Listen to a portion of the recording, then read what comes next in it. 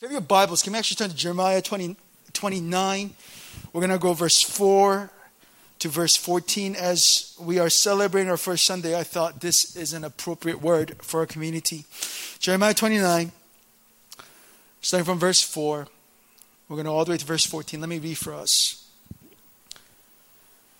Thus says the Lord of hosts, the God of Israel, to all the exiles whom I have sent into exile from Jerusalem to Babylon. Build houses and live in them. Plant gardens and eat their produce. Take wives and have sons and daughters. Take wives for your sons and give you daughters in marriage, that they may bear sons and daughters. Multiply there and do not decrease. But seek the welfare of the city where I have sent you into exile, and pray to the Lord on its behalf. For in its welfare you will find your welfare. For thus says the Lord of hosts, the God of Israel, do not let your prophets, your diviners who are among you deceive you, and do not listen to the dreams that they dream, for it is a lie that they are prophesying to you in my name. I did not send them, declares the Lord. Verse 10, for thus says the Lord, when 70 years are completed for Babylon, I will visit you and I will fulfill to you my promise and bring you back to this place. For I know the plans I have for you, declares the Lord, plans for welfare and not for evil, to give you a future and a hope. Then you will call upon me and come and pray to me, and I will hear you. You will seek me and find me when you seek me with all your heart. I will be found by you, declares the Lord. And I will restore your fortunes and gather you from all the nations and all the places where I have driven you, declares the Lord. And I will bring you back to the place from which I sent you into exile. This is the word of God. Let me pray. Lord, we thank you for this afternoon. We thank you for what a wonderful reminder as we are celebrating our first Sunday in our new location. I just pray you would speak to us, not only as a community, but as people, as your sons and daughters, God. And we just pray your word, God, will not return empty. Holy Spirit, do more than I could ever do. May hearts be changed. May we open up our hands and get going, Lord, with this scripture. We thank you. We love you. Just in we pray. Amen. All right. There was a lot happening this morning with moving pieces. Actually, the service, Yeon Church service actually ends at 12:20. And our team had to come in, and we only have about 50 minutes to set up. And our team did a great job, so thank you guys for that. So as we're celebrating our first Sunday in this new and wonderful space. I mean, did you see this star? I mean, how wonderful is this space? I've been thinking a lot about what it means for a community of Jesus to be on the move. This idea of moving. We're planted in this area called Wangsimni, and now we're in Jamsil. So I've been thinking a lot what it means for us to move to a new neighborhood. And of course, there are practical implications when we're thinking about moving, parking, service time, location. But we shouldn't overlook the spiritual implication of what it means for us to now be in this new part of the city. And what's been really helpful as I've been processing this idea of our community moving to a new place, I never thought we'd be in Jamsil, but now here we are. It's been really helpful because in the scripture has many examples of God's people being on the move. Right?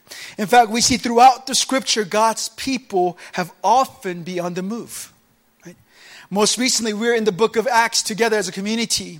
Right? And it was not long after the birth of the church in Acts 2, God moved his people out of the city into the other parts of the region. And when you think about the Old Testament, right, that's the book of Acts, that's the New Testament. When you think about Old Testament, starting from the story of the garden to Noah, to Abraham, onto the Israel's time in Egypt, movement of God's people have always been a huge part of the story of our faith. So today we're going to be in Jeremiah 29, and the whole chapter is a letter written by a prophet named Jeremiah during the time of Israel's exile in Babylon. Right? And verses 1 and 2 gives you and I the timing and the occasion for this letter, for this chapter, which is a letter. Verse 1 tells us, this happened after Jeconiah was taken to Babylon in 598 BC, right? It's 598 BC. And by 598 BC, Babylon, the great Babylon, had already invaded Judah and Jerusalem twice, right? 605 BC and 589 BC. And each time they've taken captives. Daniel and his friends were part of that group. Although our move, when we think about our move from Medusa to Yehan Church, is not of an exile of any sort. I think we've upgraded in terms of every way. I think there are wonderful, unchanging truths that we can glean as we celebrate and make this move to this new part of the city. But before we talk about our move, let me give us the context of this passage, for we need to read this passage in context. You see, Babylon was a huge metropolitan city with great culture, beliefs, and different deities. And for God's people that were taken into the city of Babylon, it was a completely different world from what they were used to. Anyone seen the movie Elf? Anyone like movie Elf? Christmas movie? Really funny. Will Ferrell plays an elf named Buddy, who is actually a human. He finds out he's a human because he's like 6'8". Will Ferrell's like 6'8". But grew up as an elf all his life. And in the beginning of the movie, Buddy makes his long journey from North Pole to a city called New York. And in order to find his long-lost father, he realizes his father lives in New York and he wants to go and sort of discover who he truly is. And there's one scene at the beginning of the movie where Buddy sees a cafe sign. This is middle of New York. And the sign says, "The best cup of coffee." So Buddy, this guy, runs into this cafe beaming with excitement, looking at the workers and congratulating each worker, saying, "You did it! World's best coffee." If you haven't seen Elf, you gotta watch it. It's one of the funniest movies, and that's one of my favorite scenes. It's comical, but the move, when you think about God's people moving out of Jerusalem into a city called Babylon, would have sort of felt like that, right? The two cities, Jerusalem and Babylon, couldn't be more different in their value, in their worldview, in the way the culture was lived out. And as God's people were navigating their new lives in this new city, God gives, through Jeremiah 29, God gives practical instruction how they ought to conduct themselves in this new city. And God says, build houses, plant gardens, give your sons and daughters to marriage, have children, right? But before we get to those instructions, verse 5, I believe verse 4 is the most important reminder that we find in our passage that ties everything together. I believe verse 4 is what ties every other command in this chapter together. It's an anchor of this chapter. And verse 4, if you're following with me, Jeremiah 29, it says, the exiles whom I have sent. Notice the scripture doesn't say, to all exiles the enemy has taken, although that's true.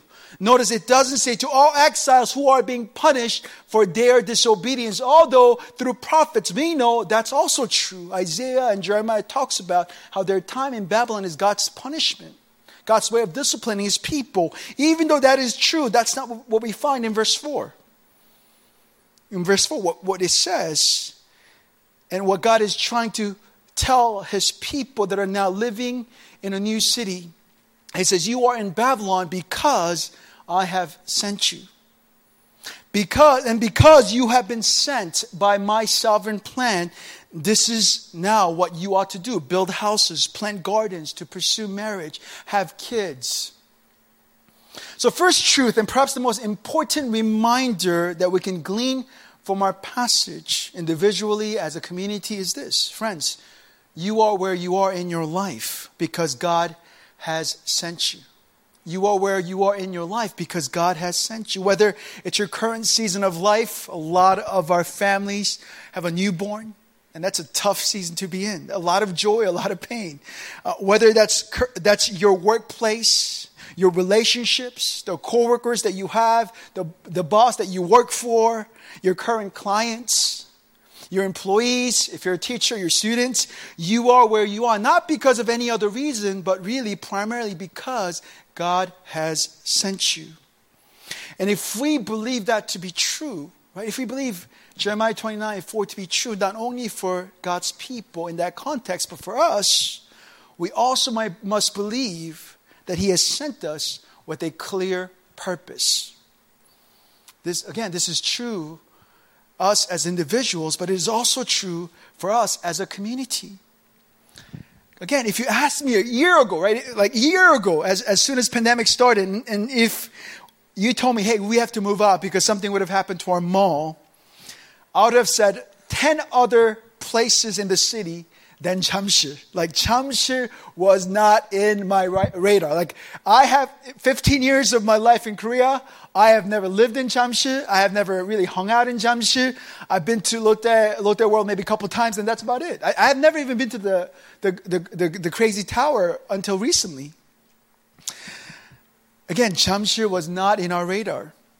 And it's still wild for me to think that God has landed us here. Yet during our season of searching out for a new space, right? Because earlier this year, we were told by the mall, eventually the mall was going to close and we're going to need to find a new space. Through that process of looking and visiting and seeing other spaces, God has made it clear that this is where we ought to be as His community. He made that clear not only to myself, but He made that very clear to Pastor Sean and the host church. I shared this story briefly, right? The same day I received a call, right, from the mall management team telling us we have to move out by end of June, beginning of July. We had different conversations. There was a possibility that we would be able to rent in different space in the mall or different potential opportunities. But at the end of it, they said, you know what? Our leadership made a decision. You all have to move out and there's no other potential space. That same day, I freaked out. I was like, oh my goodness, I thought we could stay and we could work something out. Pastor Sean was here. He received a call from a church plant. So before we were here, Yehan was renting their space to another church plant for a 2:30 slot. Right? There was a church plant here. The same day I got a call from management team, Pastor Sean got a call from the pastor of that church plant. And they said, let's meet. And they met that week. And the pastor of that church plant just told Pastor Sean, we're going to have to move out by end of June.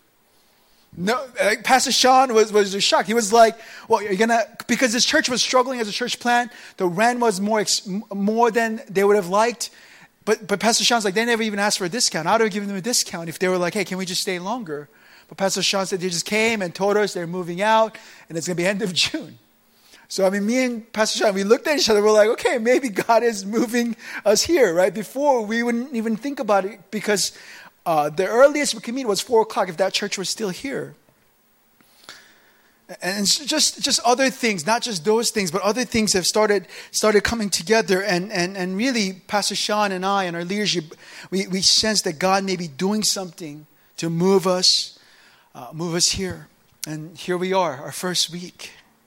So King's Cross, let's approach our season in this space with great anticipation that God wants to do something new, not only for the sake of our community, but really for this church, for this neighborhood, for the greater part of Jamsil. Like I believe God wants to do something new, and we are just a small part of what God is already doing in this space. Amen? So Israelites in the story were in Babylon because God has sent them. That's true. And that's verse 4. So having established this truth, Jeremiah, in the voice of God, he tells God's people, the rest of the passage is really God's instruction how they ought to approach their time in Babylon. In verse 5, if you're following us, they're encouraged. God's people are encouraged to build houses and live in them, plant gardens and eat their produce.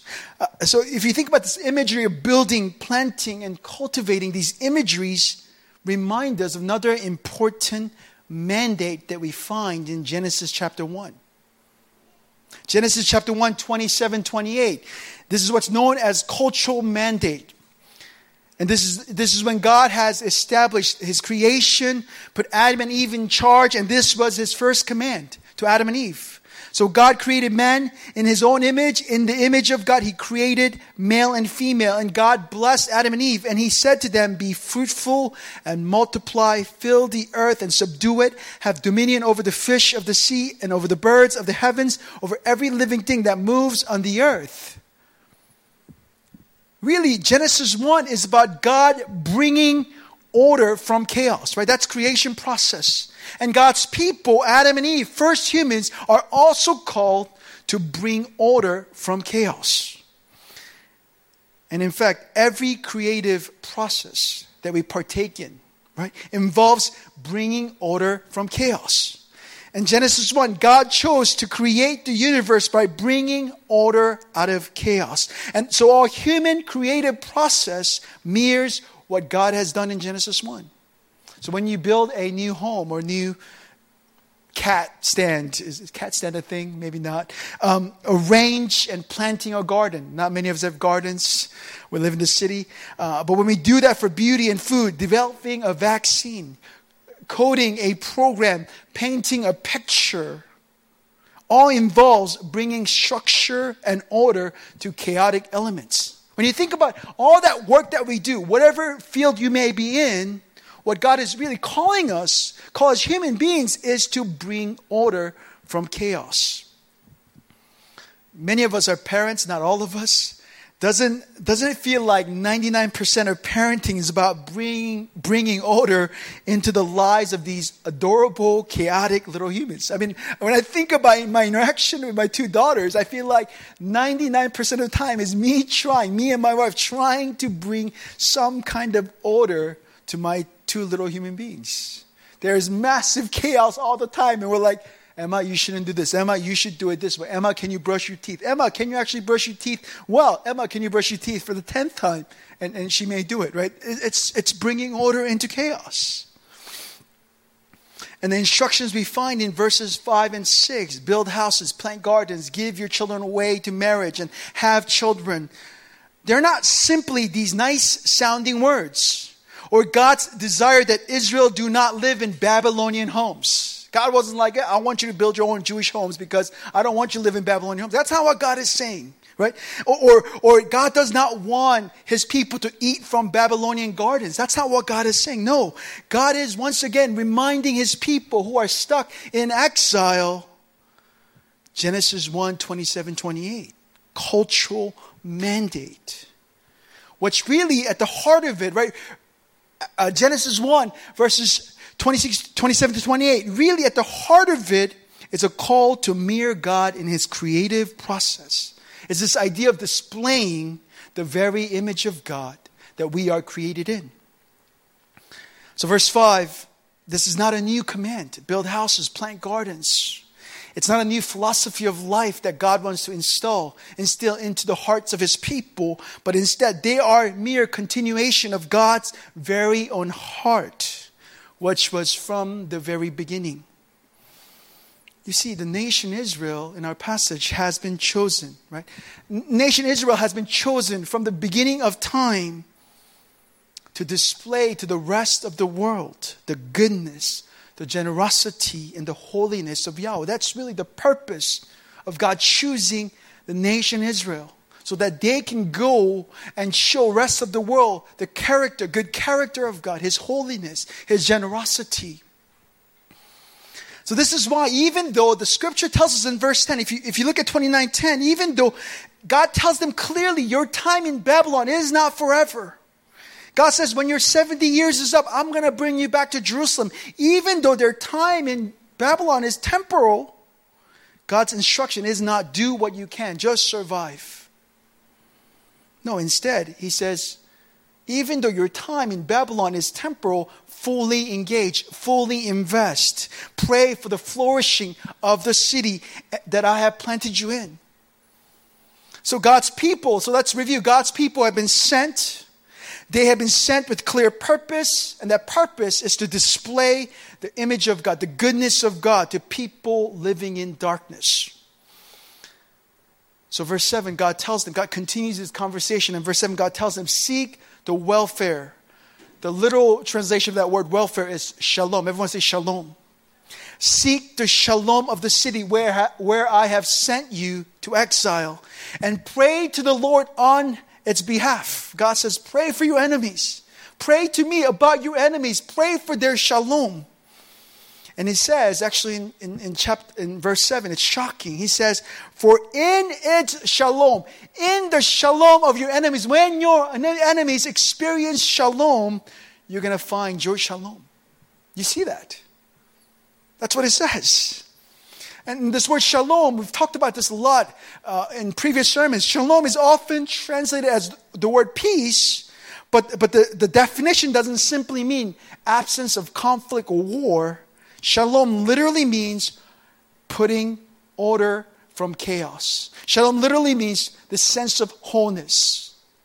And it's this very idea of making something whole again. Something that was broken, something that was taken, you return it and you make it whole again. Again, it's about what? God's again talking about the creating order from chaos. That's shalom. And you see, at the time of the letter, if you know anything about Babylon, at the time of the letter, Babylon was a center of Mesopotamian civilization. It was a mega city. It was a center of Mesopotamian civilization. The ancient scientists who lived in Babylon at the time made important discoveries in mathematics, physics, and astronomy. It also boasted of great buildings and beautiful gardens. It was known for this beautiful garden that they were able to produce. The city had reached its greatest glory during the reign of Nebuchadnezzar II, which was at the time of this letter. And at the heart of the city, there were 14 different sanctuaries for different gods. Another 29 were distributed all over the city, throughout the city. You see, it was a city that boasted of its great accomplishments and a city filled with deep darkness and chaos, like many cities that we know today. San Francisco, New York, Seoul, these major cities, they boast of great things, but also there's deep darkness. So God looks at his people who are living in this pagan city. He says, you pray and seek its shalom. And in its shalom, you're going to find your shalom. Friends, you see what this means. This means our sense of well-being as we're living in Seoul, as we have been moved from Wangsinli to Jamsil, our sense of well-being, a sense of wholeness is directly related to the well-being of places and the relationships that God has sent us into. For King's Cross, that's Jamsil. For you, it may be relationships that God has given you with your coworkers, with your boss, with your clients, with your students. Even if those relationships and places may feel extremely overwhelming now and challenging and hard. And perhaps you don't like your current season of life. Perhaps you don't like your current workplace. I mean, how many of us really enjoy our workplace? Perhaps you're struggling in your relationships. Perhaps it's relationship with your parents. It's parenting for some of you guys. It's your marriage. And you feel overwhelmed by the weight of the season that you're in. If that's you, that's often me. I feel like last year and a half has been deep darkness. You know, what we went through as a church and also my back. And I just feel like I was sharing with our elders. And I feel like we went through something really dark. God wants, if that's you, if that's me, God wants to encourage us this afternoon as we engage, invest, and care when even when it's hard and challenging. And I trust that God is going to do his healing work in your life as you engage and pray and seek the shalom of the places that God has sent you to. And now, that's verse 7. Now on to the most famous Old Testament Bible verse, right? Jeremiah 29:11, and one of the most misquoted, misused passage of all time. Verse 11, Jeremiah says, for I know the plans I have for you, declares the Lord. Plans for welfare and not for evil, to give you a future and a hope. Then you will call upon me and come and pray to me, and I will hear you. You see, Jeremiah 29:11, I know we're very familiar with this passage because we've heard these verses many times. Some of you guys have this verse framed in your living room, in your workplace. But you see, Jeremiah 29:11 is not God speaking to a group of people who are experiencing lots of success. Jeremiah 29 God is not speaking to a group of people who are about to start a new businesses, or promise given to people who are starting their marriage or starting a family. Verse 11 is given as a promise to those who are facing challenging times. who are dealing with disappointments in their lives, who are deeply afraid of their immediate future. Jeremiah 29:11 is not about you're going to be successful because you are successful. No, you may be distraught. You may be tired. You may be overwhelmed. You may feel confused about your future. But if that's you, this is me speaking my promise to you because of my covenantal relationship with you. Friends, again, do you find yourself in a hard place this afternoon?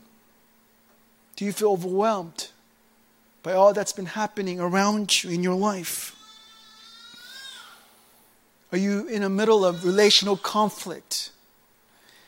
If that's you, this scripture is for you. And it's a promise.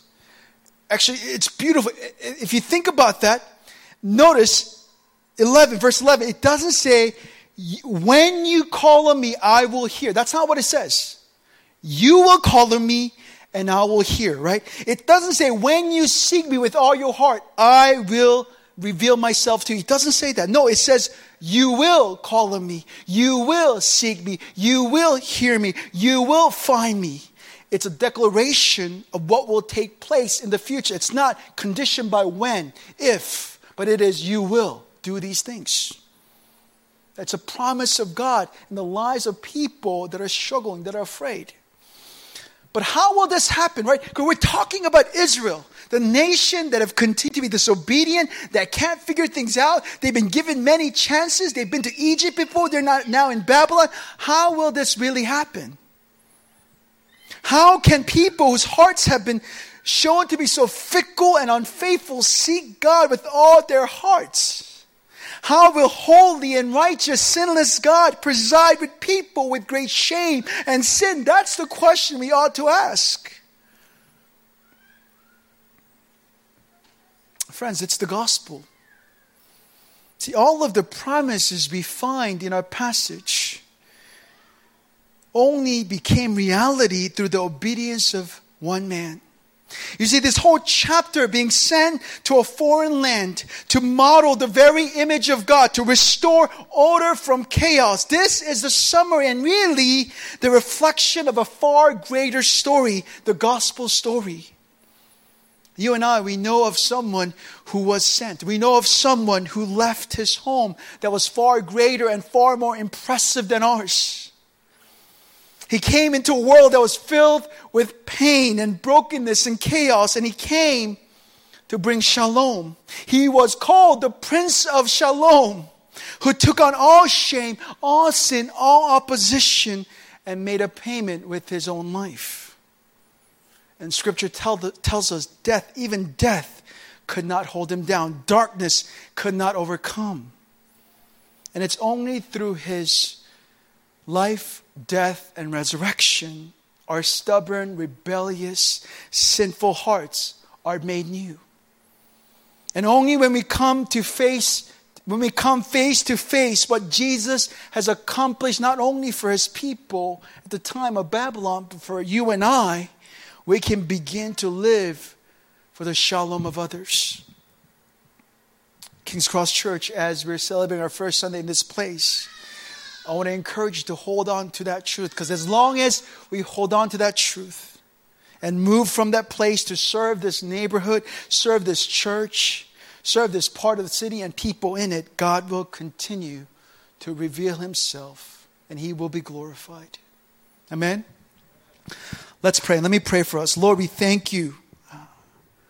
We thank you, Lord, for these wonderful promises that we find in Jeremiah 29:11. But Lord, it is so freeing to realize this is not up to us. This whole blessing that we get, righteousness and your favor, is not up to us, God. It's not about us being able to come to church. It's not us about being able to give. It's not us being able to live holy lives. But it's really everything it depends on what you have done, Jesus. Your righteousness, your generosity, your goodness. So Lord, as a community, as your sons and daughters, we run to you, God. In our overwhelmed state, in our fear, in our places of darkness and relational conflicts, God, Lord, we run to you. And as you have been so gracious to us time after time, would you again show us your goodness, your righteousness, wisdom, Lord. Renew us this afternoon, God. Renew us with this promise. We thank you. We love you. Send me pray. Amen.